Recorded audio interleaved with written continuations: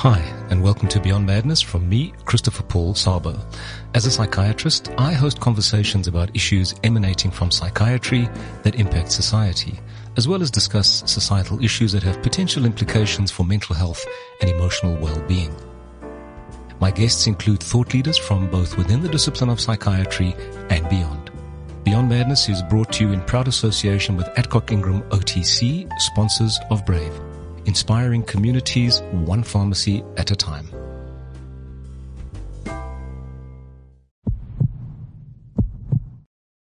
Employee wellness is a key component of organizational effectiveness.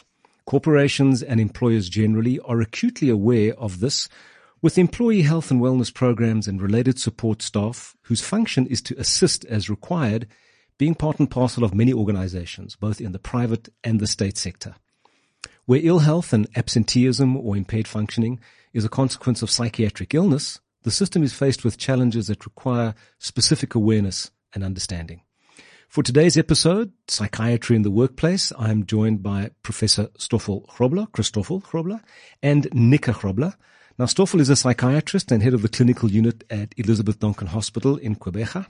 He's an associate professor at Walter Sisulu University and a research associate at Nelson Mandela University, and more recently, an extraordinary professor at the University of Pretoria. Nika is an occupational therapist and the National Disability Manager at SIAYA Skills Institute. It's great to have an important member of the MDT as a guest on today's episode, Nika. And so to you and Stoffel, welcome, and thanks for making the time to join us for today's conversation, which emanates from an article that you co-authored for South African Psychiatry back in 2019, which seems like a long time ago with everything that has taken place both locally and globally since then.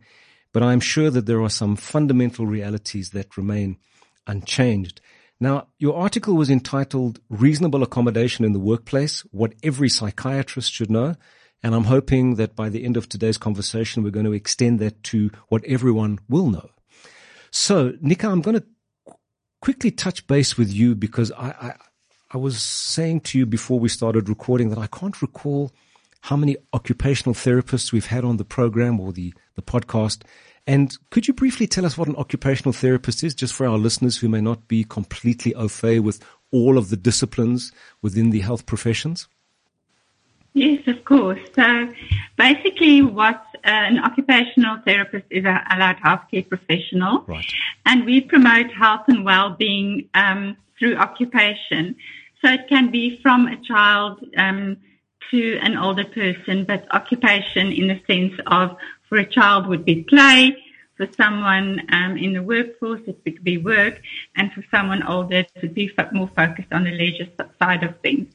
But basically to help people participate in life to their full ability, despite having difficulties. Right. And I must say, for me as a psychiatrist, I often find the occupational therapy report, and we'll get into what that might constitute as we move into the conversation, always very helpful, very practical, and usually very focused in terms of, okay, this is what the person can do, and so this is where you need to position them in terms of whatever the expectations might be of their ability to function. And I think it's always very helpful and very practical. And we're going to see in an example that I'm going to give later on where actually that is so important. So I want to start out with three important terms that I think provide a critical context to this conversation, remembering that these terms pertain both to physical and mental functioning, and the terms are impairment, disability, and incapacity. So I'm going to start with you, Stoffel, and obviously, Nika, you jump in as you feel you would like to. Stoffel, starting out with impairment, because I think it's important, because often I think a lot of terms are used interchangeably, but they've actually got very specific meaning and very specific implications. So I think it's important to be clear. What are we talking about when we talk about, in this instance, impairment? Impairment. Thank you, Christopher, and thank you for the invitation.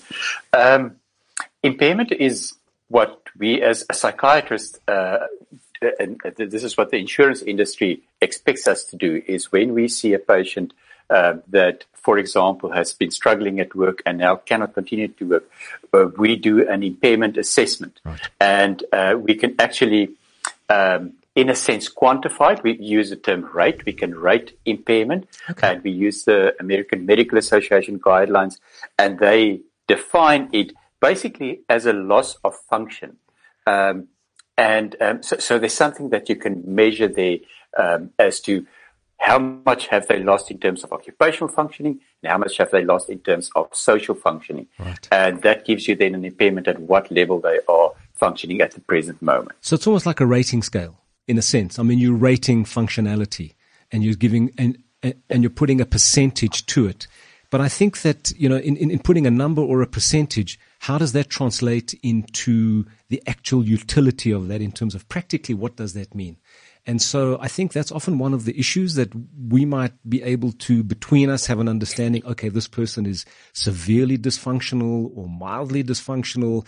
Then you get to the employer who says, okay, so what does that mean? And so I'm going to just flip it straight away to Nika, because I think for me, that's where OT is very important, because now you start to actually give us a sense of, okay, so what does it mean? Right, Christopher. So for the occupational therapist, I think our training makes us very practical. And in terms of work, we will have a look at the job demand. So what is it that the employer or the job description expects of the person to be able to do? Then we would look at what is the person still able to do and compare those two. And then we can sort of give practical advice to the employers. So I think our super power is to turn difficult concepts into practical advice for both the employer and the employer. And I think that's very important, because one of the issues, and I'm sort of jumping ahead now, but I think it's germane in terms of where we are.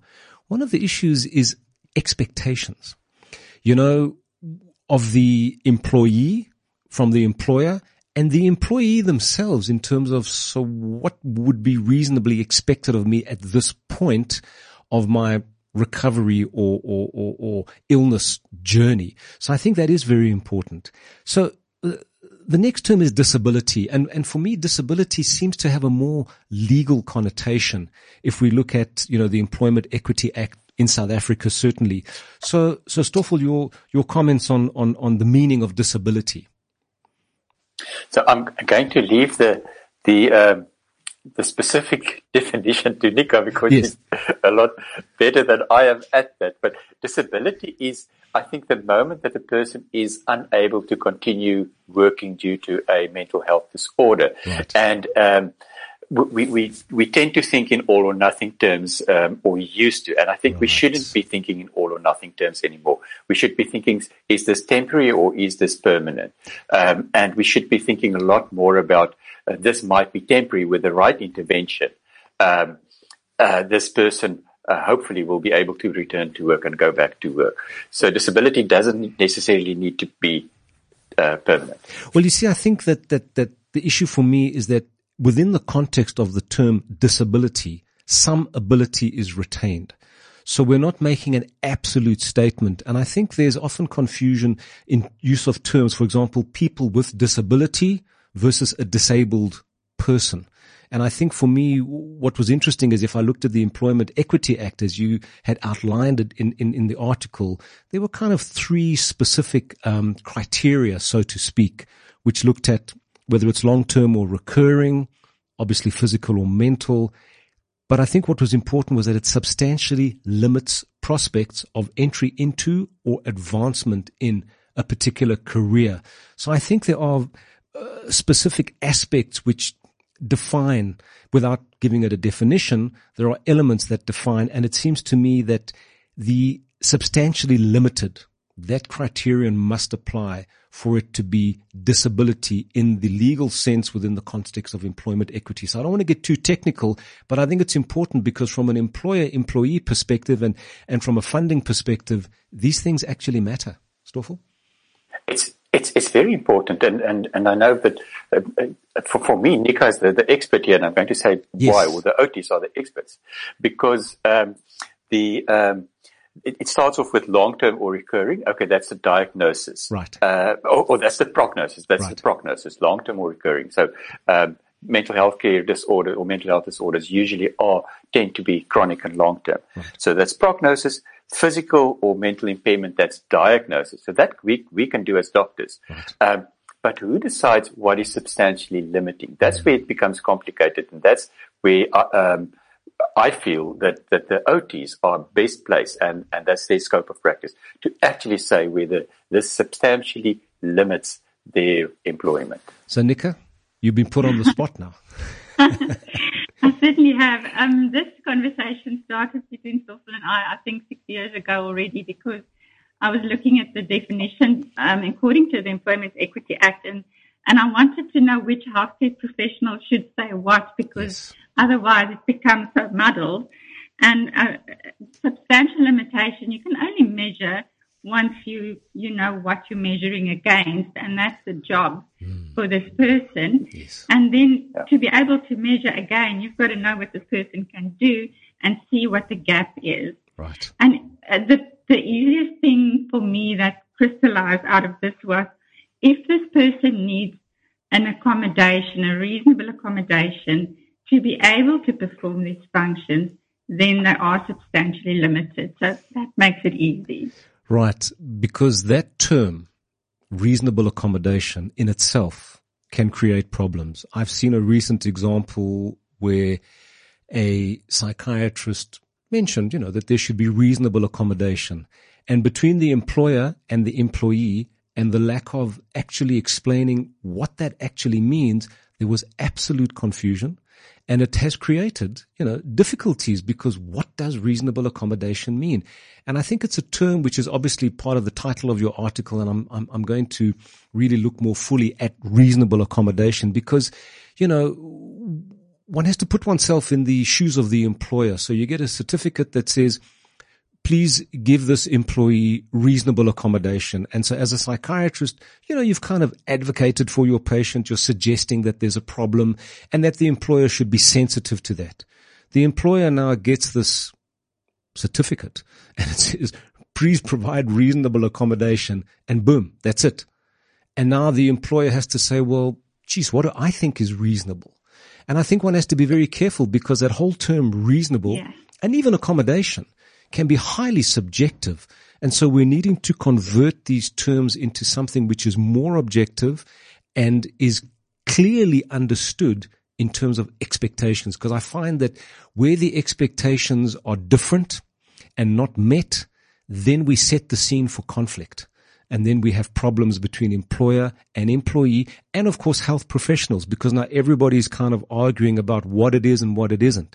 And for me, that's the issue. It's about trying to be as precise as possible and as clear as possible. So I'm going to get back to the issue of reasonable accommodation, but I want to now move into incapacity. Because now, and I mean, as we're moving through from impairment to disability to incapacity, it almost sounds like, you're splitting hairs. But actually, I think incapacity in itself has its own meaning. Stoffel?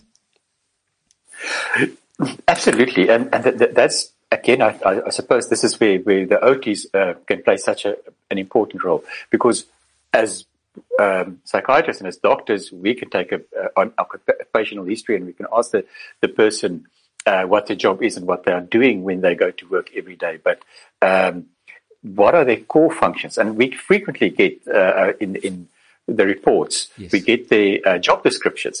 But that's not my field of expertise. That helps me nothing. No. So I don't understand the patient's world in that regard. And that's where I think that the OT must come in and say, okay, well, there's certain things that needs to happen for us to decide whether this person is able to fulfill the core functions of their job. So, I mean, the issue of incapacity, as I've understood it, is basically you're unable to carry out functions.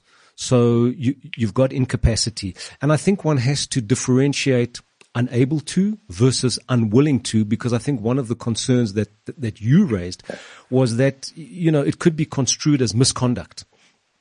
And then they move down a disciplinary, and sometimes one sees that the patient or the employee gets to you as a consequence of disciplinary issues, when in actual fact all that's happened is the basis for their incapacity or their inability has been construed or has been understood as unwillingness, and then it's become an issue between the employer and the employee getting into disciplinary. So once again, I mean, we come back to occupational therapy, Jonica. So your comments. So when it comes to incapacity, the important thing, the easiest thing between disability and incapacity for me is if we tried all the reasonable accommodations or all the adjustments that is possible for the person to fulfill the essential functions of the job, right, and they still can't do it, not because they're not willing, but they really can't. If the answer then is no, they can't do it, then you can say they're incapacitated. Right. But the employer is still not quite off the hook. They have to try alternative positions within the company. Right. To see if they can accommodate the person. And this is often the difficulty, but I think that what's important is that if with reasonable accommodation, you are not able to perform your key roles, so already there, one is saying, okay, here's this job description, and I've seen, as you say, Stoffel, I've seen some of these job descriptions, and they can occupy 2 or 3 pages, and you're thinking, okay, so which elements of these are essential?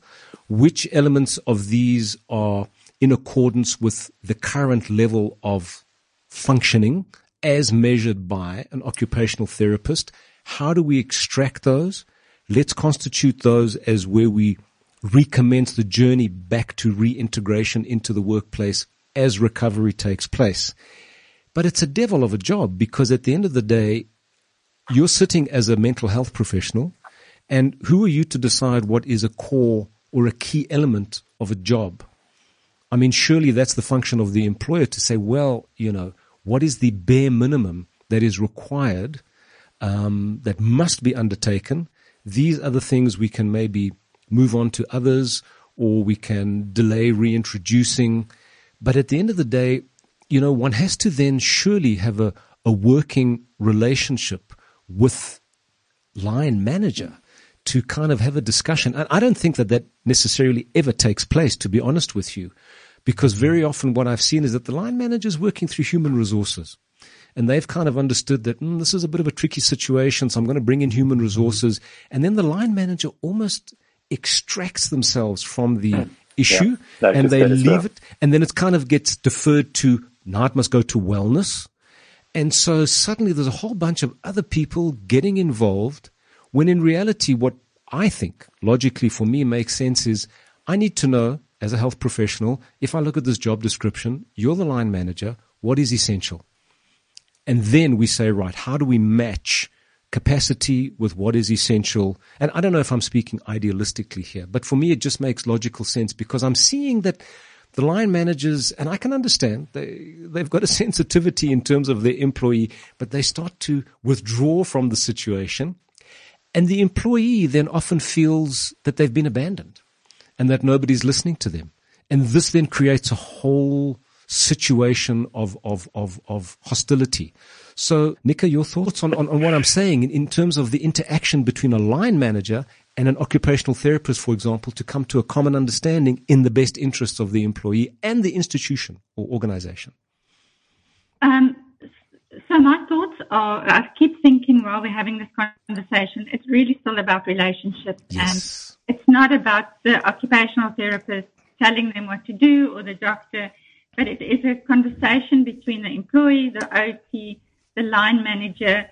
And that's why it's so important, I think, to start with a person who becomes mentally ill or is booked off work, to start the psychoeducation, start from there, and then the conversation has to be taken into the workplace. Right. The line managers have to be informed, and I'm all for a signed return to work kind of plan. Like, yes, if this happens, then who's contacting who?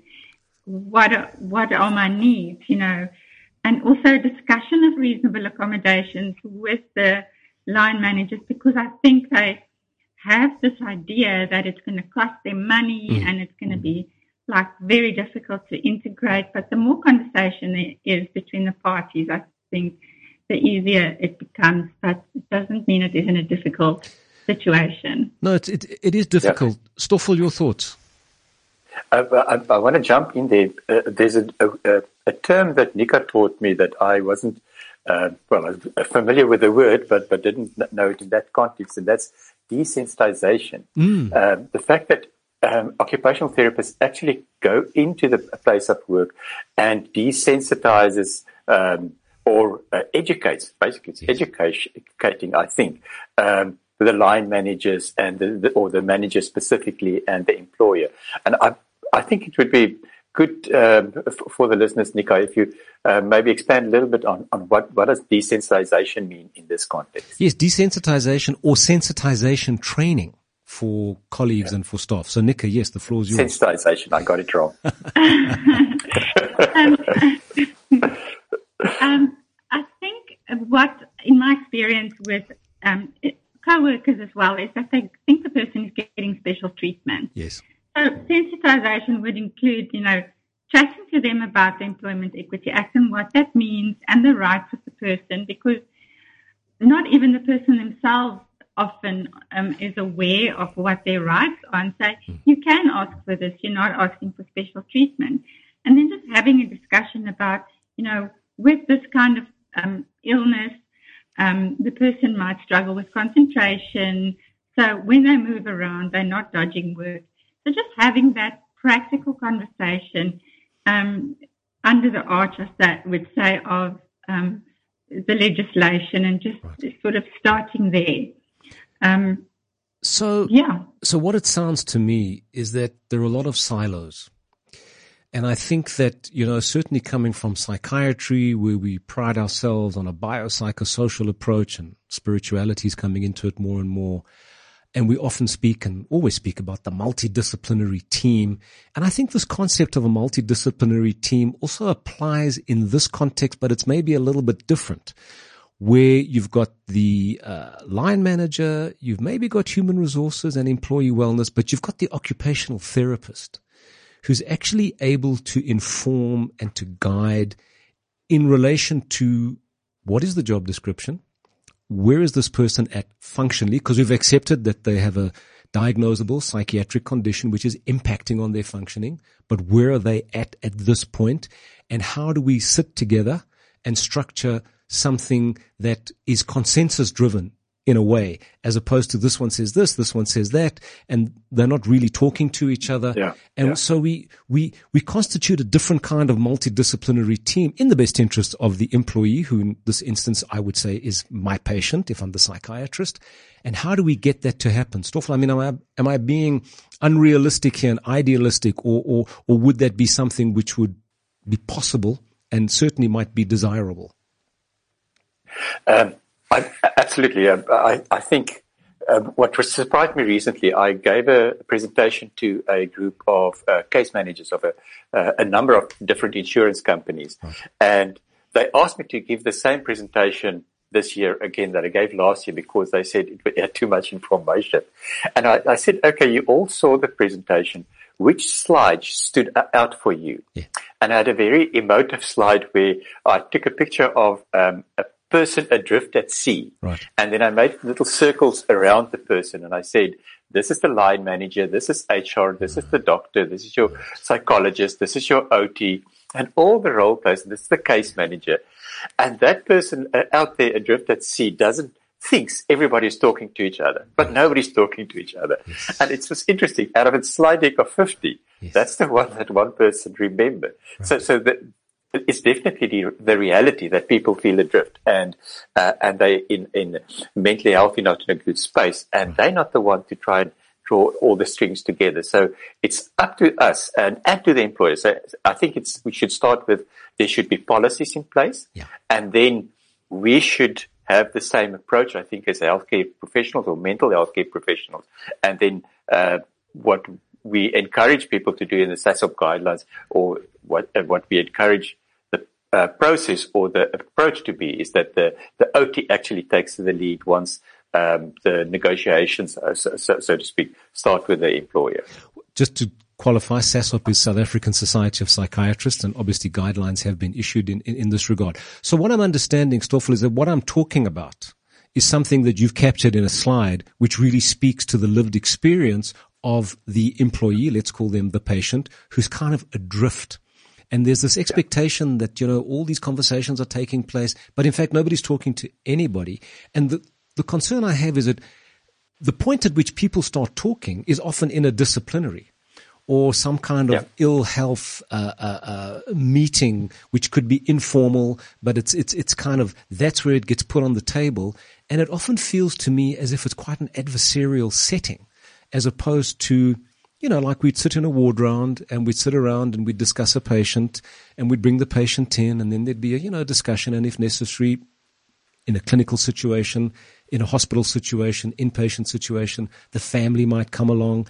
And so we have this discussion where we're sort of sharing what we think, sharing our concerns, we're hearing what they think, and we're trying to put it together in the best interest of the patient. And it just feels to me that those conversations are not taking place, which are, let me put it this way, therapeutically in kind. They seem very procedural, and I find that the sort of procedural element to it is quite always experienced, I think, by the employee, the patient, as adversarial. And let's not forget, we're often generally talking about our patients or psychiatric patients or an employee with a mental illness as vulnerable individuals who are really experiencing the institution or the structures as adversarial. I don't know what your experience is, Stoffel, of that, but that's certainly been my experience. Yeah, so that's been your experience too. Yeah, and I think it's a difficult one because, when you're called upon to conduct an assessment, your report just kind of goes into the system, and you are not connected to that report anymore. It's up to the existing health committee or the wellness or HR or the line manager or whoever to kind of make sense of that report and then to determine how they move forward. So for me, that's often, I think, the missing issue, and I think it comes back to what Nika was talking about in terms of relationships, what you're talking about in terms of that slide, which just really captures the silos. So, okay, having noted that slide caught their attention, what was their thinking about, okay, so what do we do about this? So interesting, they then asked me, do I ever communicate with the treating psychiatrist? And I said, yes, frequently. But I also communicate with a case manager, and I think the occupational therapist is very important in these few conversations. So I would share my findings with the treating psychiatrist, but also ask their opinion, because they know the person better than I do. And then with the case manager, and then with regards to the patient or the client that's sitting in front of me, I share with them and I say, be careful. You have the right to the report. Yes. By all means, ask for the report, but be careful with whom you share the report. And I actually usually actively discourage them from sharing it with the employer. Right. And that's the conversation I had with the case managers. I said that they should then engage with the employer and the occupational therapist who's put this person possibly through a process of vocational rehabilitation. So that's how I approach the conversation. Nika, any comments on that particular point? Yes, I think it all comes back once again to also educating the patient in terms of their rights to disclosure, confidentiality, etc. They are really vulnerable when they get to this point, and often people don't disclose their mental illness until there's a critical point at work, and what they don't know is the minute they disclose it, the employer has to reasonably accommodate them or attempt to. Right. But if they haven't disclosed, then there's no reason or no obligation on the part of the employer, unless they can see that the person has an obvious physical disability or whatever. They're really not obliged to reasonably accommodate this person. So it all comes for me back to stigma around mental health as well, or mental ill health, which Stoffel works very hard on breaking down through psychoeducation as well. Yeah. So you see the issue of confidentiality, I think, as important as it is, to some extent potentially muddies the waters, because who's saying what to whom? How much can you say? Who should you say it to? When is it appropriate to disclose or not disclose? And I think that kind of keeps everybody on tenterhooks in terms of what can and can't be said. And so whilst confidentiality is paramount, the reality is that the sensitivity around confidentiality can inadvertently cloud the situation because nobody's really talking or saying what needs to be said. And I think it's got to be understood that there is no prejudice here. I think at the end of the day, everybody wants what is best for the individual, the employee, the patient, obviously for the institution, because we can't lose sight of the fact that, the person comes from an institution and there are also colleagues and fellow workers. But the issue that you mentioned, Nick, I think is very important because I had wanted to talk and I still keep wanting to come back to how we define reasonable accommodation, and I won't forget that. But just jumping in on what you said, systems tend to be reactive. That's what I'm seeing. And my question is, are there preemptive considerations? So, for example, we know that when you employ in a pre-employment situation, you can't screen out for conditions, be they physical or mental, because legally it's not a fair labor practice because you don't want to be seen to discriminate. So this whole idea of non-discrimination, pre-employment, means that the individual gets into the employment situation, but nobody knows anything except them in terms of what is going on. So there's no awareness up front. And of course, as a consequence of no awareness, there's no involvement from the outset. And I think one of the concerns I have is precisely this reactive, almost like shock reaction. Oh my word, this person's got a mental illness. What are we going to do now? So I don't know what your thoughts are on that. And again, I'm just sort of going off in my own thinking about how do we get past all of this, because confidentiality is critical. Non-discrimination is critical, and yet we have a vulnerable person who technically is qualified for the job. But I think, as both of you probably know, putting somebody in a formal situation is not the same as saying, well, they're qualified for the job in terms of how they actually perform. So what are your thoughts on my thoughts? And I'm just giving you my thoughts there. So we'll start with you, Nick, and then Stoffel. That's a very difficult question, and I don't think I will be able to answer it fully. But when people apply for a job and they get appointed, they do, at any point in the employment cycle, have the right to disclose their diagnosis or their disability. Right. And there's a document that they sign to this effect, the EA1. But that is, I think it's a personal thing, and it depends on the person's understanding of their own mental illness. Yes. And, the path they've walked as well to this point. But, it's still very in its infancy in South Africa, I think. Stoffel? You just kickstarted me into action, and now you're going to have to manage how much I say. Keep going. Christopher. You spoke about reactive and proactive. Yes. And the disclosure. So I actively discourage the report, the full report, because there's so much information in such a report. But obviously, the disclosing the diagnosis is a different concept. But disclosure, I've noticed, is still fraught with sometimes with difficulties for the patient because they worry about their chances of promotion and how they will be perceived at work. So it is a sticky situation, and I do think there needs to be a professional like an OT in the process involved. But consider this. So going off on your yes, please. Initial thought, I went off on a tangent.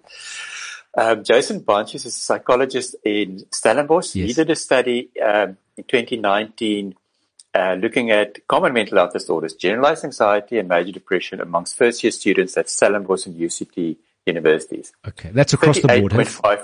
First years across the board. Yeah. First year across the board.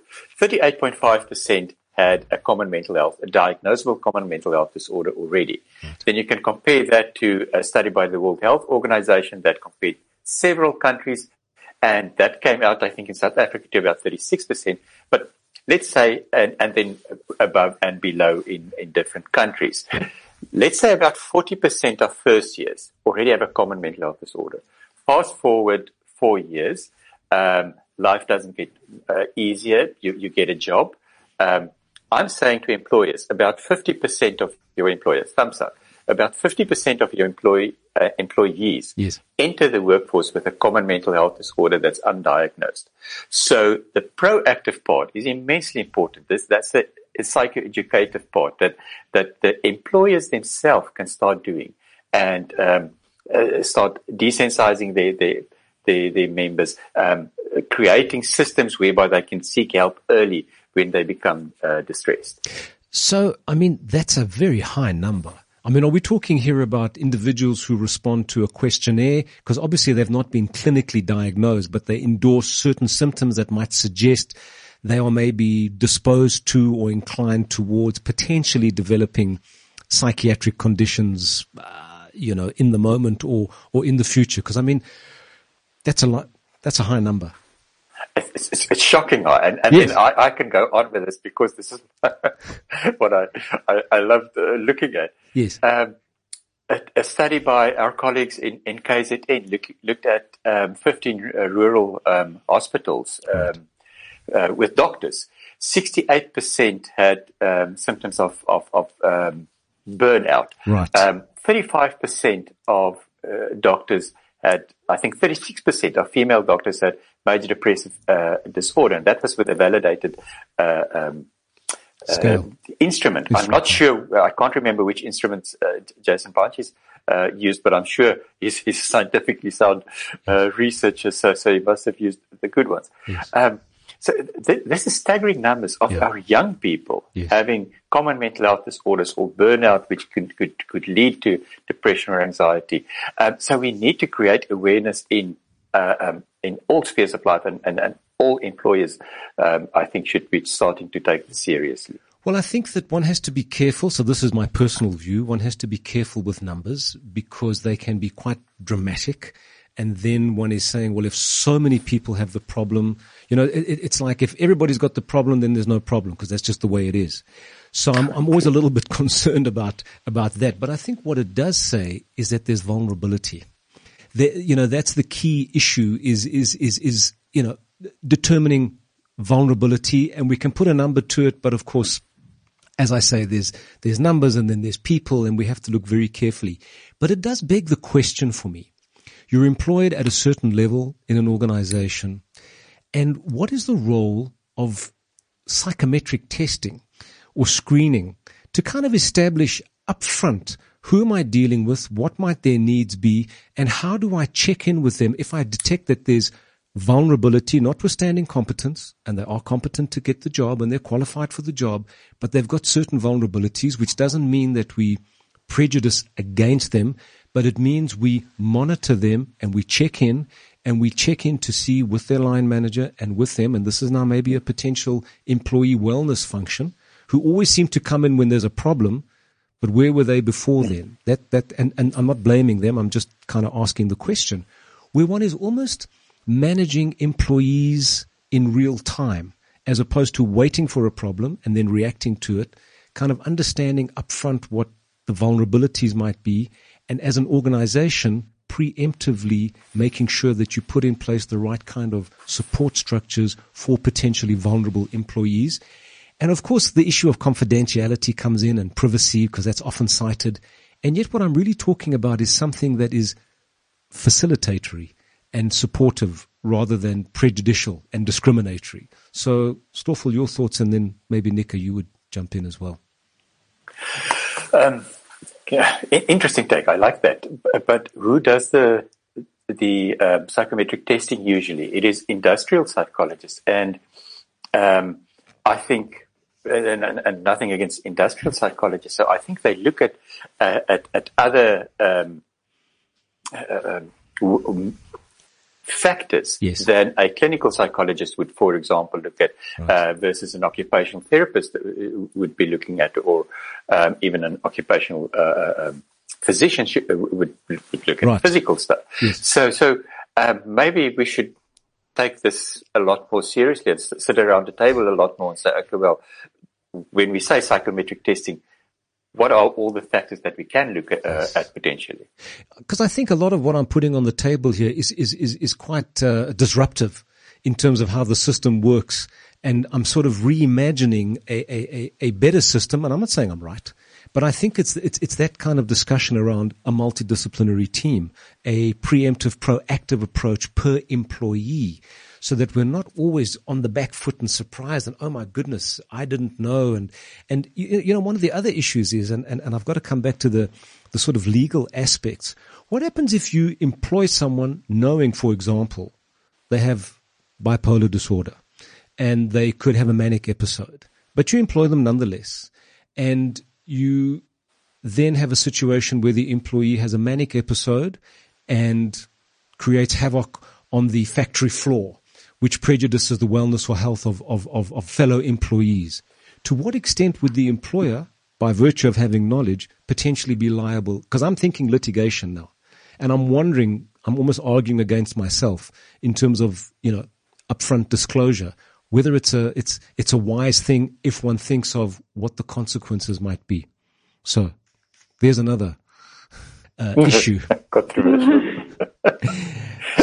But that's, I think yes, the Nika. employer must have put in place reasonable accommodation. Again, I sound like a broken record, but if the person know this, then it's their duty to create a work environment where the person is safe, and where they have enough knowledge to sort of anticipate what could trigger.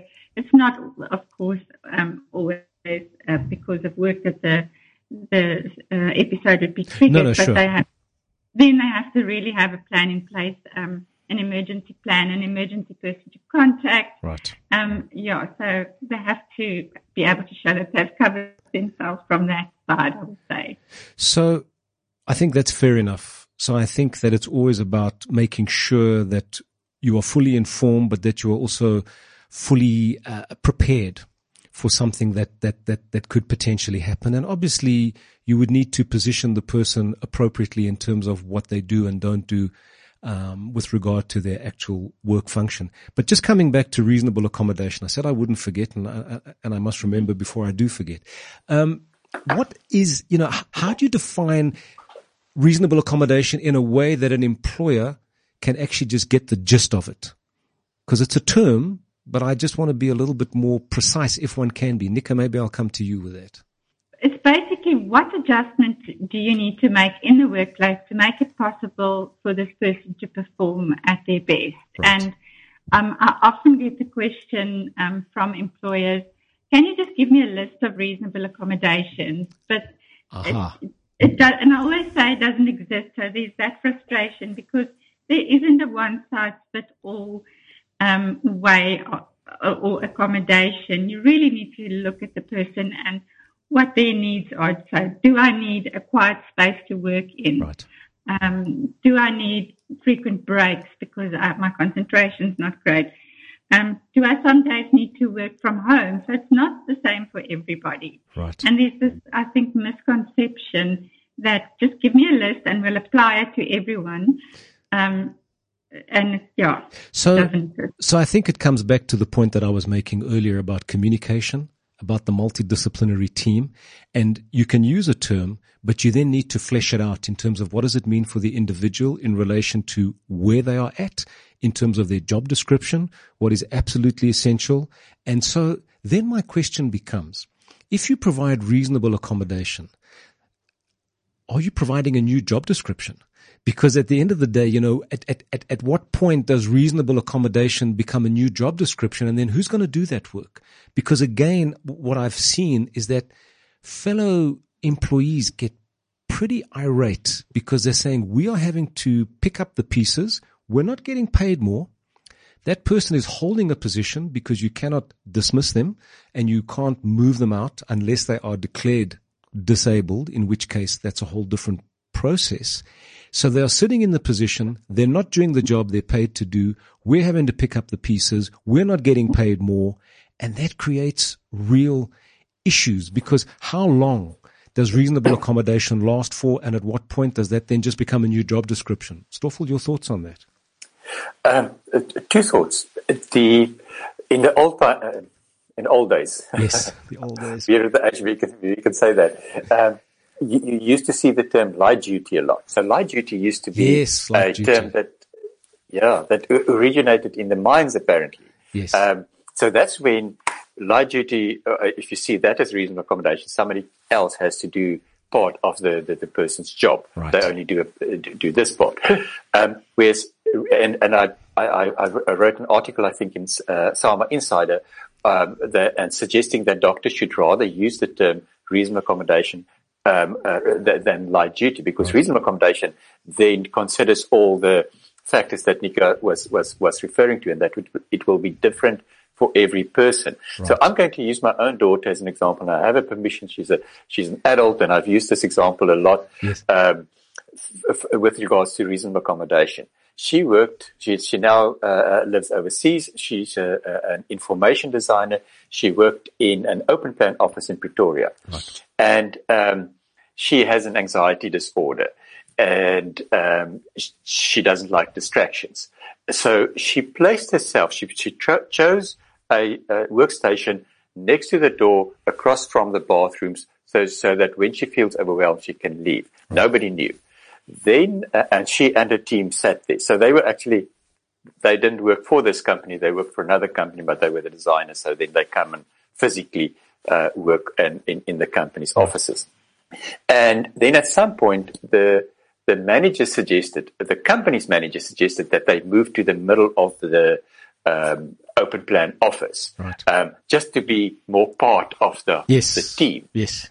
And then she disclosed her anxiety disorder, and she explained. She said, if you're going to do that to me, and I'm going to sit there in the middle, I'm going to be a lot more distracted. I'm going to be a lot more anxious. I'm going to be less productive. Can I please stay here at the side? And she left it. So that is reasonable accommodation. It's right. It's not something that takes away anything. It doesn't cost the company anything. It didn't change anything in terms of the productivity, but that is in itself already a form of reasonable accommodation. Yes, but I think that's a really nice reasonable accommodation, because you're getting full functionality from the employee, whereas a lot of the individuals we're talking about, you're not getting full functionality despite the reasonable accommodation, which is simply almost to keep them in the workforce, which I think is very important, because the one thing I see is that patients are often booked off for 3 months or 6 months. And my question is always, okay, to do what? Because I think unless there's a proper plan, I think that also irritates the employer, because they don't know what the hell that means or what is going on. And I mean, we know that, extended leave can have a negative consequence in terms of what they call zest for work. It kind of diminishes that. And it seems to me that if you're going to book somebody off for an extended period of time, you really need good quality supervision and involvement to bring the person back to the workplace under favorable conditions. So what are your thoughts on these extended? Because that's often, when one is requested to do an independent assessment, it comes as a consequence of this extended sick leave or incapacity application for extended leave. Stoffel? There's a term they use in emergency medicine called the golden hour, right. To save a patient's life. I think it's psychiatry which we should use the term a golden month, that first month. And so if you're going to book a person off as a healthcare provider, mental health care provider, for a month, there should be a plan. There should be a specific plan already in place. So the attitude from the outset should hopefully be, let's try and get you back at work. And I always say, not at all costs, not at the cost that it's going to harm you. Yes. You do get toxic work environments.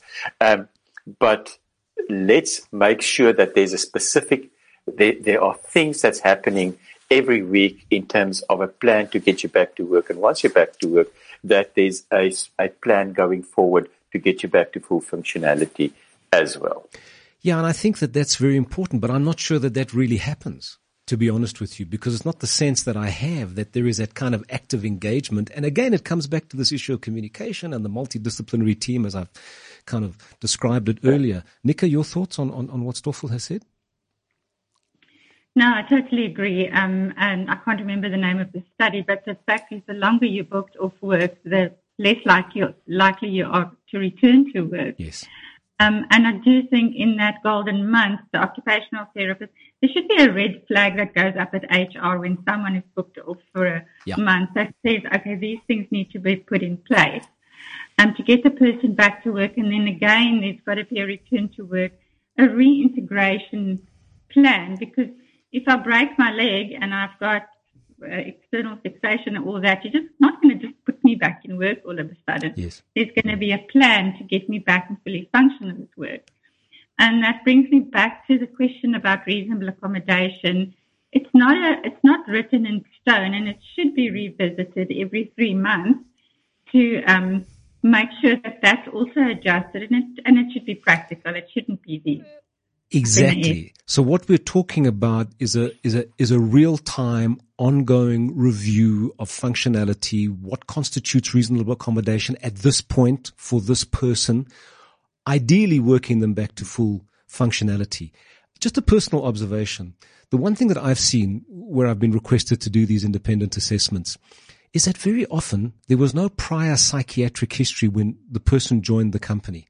And due to HR issues, a toxic environment has ensued, and we now have mental health consequences. And the person is now kind of seen as having a mental illness. And when you kind of rewind and go back and go back and go back, where was human resources to resolve, for example, conflict between an employee and a line manager? And so I've often, in actually many of the cases, and I think, do I just receive a biased sample by chance? I don't know. But I often see that this environment that has kind of emerged, this toxic environment based on poor interpersonal relationships and poor leadership, actually impacts so profoundly on the individual that they now start to manifest with symptoms which are diagnosable, or they rise to the level of pathology, and now they've got a mental illness. Whereas in actual fact, the problem is really the environment and interpersonal relationships. I don't know what your experience is, Stoffel, but that's certainly, and those individuals want to go back to work. They don't want to not work, but they want changed circumstances, which goes, I suppose one could put it in the realms of reasonable accommodation, but what they really need is a very honest, frank discussion to review what happened and how to work around it, because often these are people who've been in the organization for a while. They've got skills. Yep. They do contribute, but they're going to be lost to the system. So your thoughts, Stoffel, as we come to the end. And this has been my experience as well. And I would venture to say that it's more than 50% of the cases that I see is related to work, as compared to life factors outside of the person, outside of work happening to the individual. So a lot has to happen in that space in South Africa in terms of creating psychological safe spaces. And unfortunately, also another just observation is that it's frequently your quite conscientious people who's been with the company for years and years and years. And then suddenly there's a change in a manager. Yes. And things go pear-shaped. Yeah. And they're usually a bit perfectionistic. And when I pick that up, I say, certain professions like the medical profession calls for us to be perfectionists, or auditors. It calls for that characteristic. And it's unfortunately many times those people that start to struggle at work in a toxic work environment, or who struggles with a different manager who suddenly changes the way that they manage them. I think what concerns me sometimes is that obviously when you do an independent assessment, you often get a lot of background information which the treating psychiatrist doesn't get. So the treating psychiatrist is presented with a set of symptoms which they diagnose and treat accordingly. But actually, once you pull back the curtain and you get all the background information, you say, whoa, hang on a sec. There's an interpersonal relationship here relationship issue between the person being referred and a colleague or a line manager. And very often that is kind of missed in the clinical situation. So we come along and then we see that and we sort of unravel it like detectives. So listen, we've come to the end of our time. There were still things that I wanted to talk about in terms of the Constitution and the Employment Equity Act and all kinds of things, but we're not going to get there. But I want to thank you for your time and sharing your knowledge and experience of how best to approach what I think is a very difficult situation, the impaired employee with a psychiatric illness. So whatever the legal framework, policies or guidelines, what is key is communication, I think. Honest, reasonable and timeous within the context of what is both legislated and recommended, obviously balancing needs and concerns of all parties, but ultimately not forgetting our common humanity. So in closing, a few words from Stephen Hawking. He's the English theoretical physicist, cosmologist, and author who said, "Work gives you meaning and purpose, and life is empty without it." This has been Beyond Madness in proud association with Adcock Ingram OTC, sponsors of Brave, inspiring communities one pharmacy at a time. Remember, there is no health without mental health, and until next time, take care. Today we're talking to Jackie Mayman as part of our focus on independent community pharmacies. Jackie is a pharmacist with over 35 years working experience in the health sector, specifically in the pharmaceutical industry. She is also a founding director of the Independent Community Pharmacy Association and is currently their CEO. Jackie, hi and welcome to Beyond Madness. Today we're going to be talking about the use of medical aid benefits. So a major concern for those with medical aid cover is how to maximize benefits and ensure they manage them optimally. Is there a role for the pharmacist in this process? Hi there, and it's an absolute pleasure to be on Beyond Madness. Thank you for having me. Well, the simple answer is absolutely yes. Right. There is a role for pharmacists in helping individuals with medical aid to maximize their benefits and manage them optimally. Right. So pharmacists are trained healthcare professionals who provide guidance and advice on various aspects related to medical schemes or medical aids. As you are probably aware, if you're on a medical aid, they have very complex benefit options that can be confusing. But irrespective of the option that you're on, all medical schemes are governed by the Medical Schemes Act. Right. And this stipulates that certain conditions must be covered in full. So I think that's the first thing you need to understand. Right. These are called prescribed minimum benefits, Right. or PMBs. PMBs. And it includes 26 chronic conditions, plus, and this is what a lot of people don't realize, a set of 271 listed medical conditions which are diagnosis specific and include a range of ailments that can be divided broadly into 15 categories. Uh-huh. This goes from anything like the brain and nervous system, eyes, ear, nose, throat, respiratory, and included in there is pregnancy. So confinement and delivery is all covered. It's has to be covered by medical aids. Mental illness is another one. And the conditions range from anything like an acute otitis media, which is an ear infection, Right. to, as I say, pregnancy and cancer. Also, your scheme is basically mandated to cover emergencies as well. So anything that is life-threatening. Okay. So I think that's the first thing, is to understand that you may be presented with, I don't know, some of these medical schemes can have 15, 16 different options. Right. But whether you are on the most basic hospital option or you're on a comprehensive cover, those basics have to be covered. And I think what's really important is that individuals who are members understand their benefits. And I think sometimes it can be quite overwhelming when you get into the fine print. And I think that's where a community pharmacist who actually, has an understanding of what the benefits are that the patient should be able to receive is in a position to guide and assist in terms of medication they might be eligible to receive that is covered by their scheme in terms of the prescribed minimum benefits and all of the other conditions. Jackie, I think that's really important, and I think that it's important for people to understand that their pharmacist is available to assist under the circumstances. Thank you so much for joining us today, and we will speak again. Thank you. Lovely. Thank you.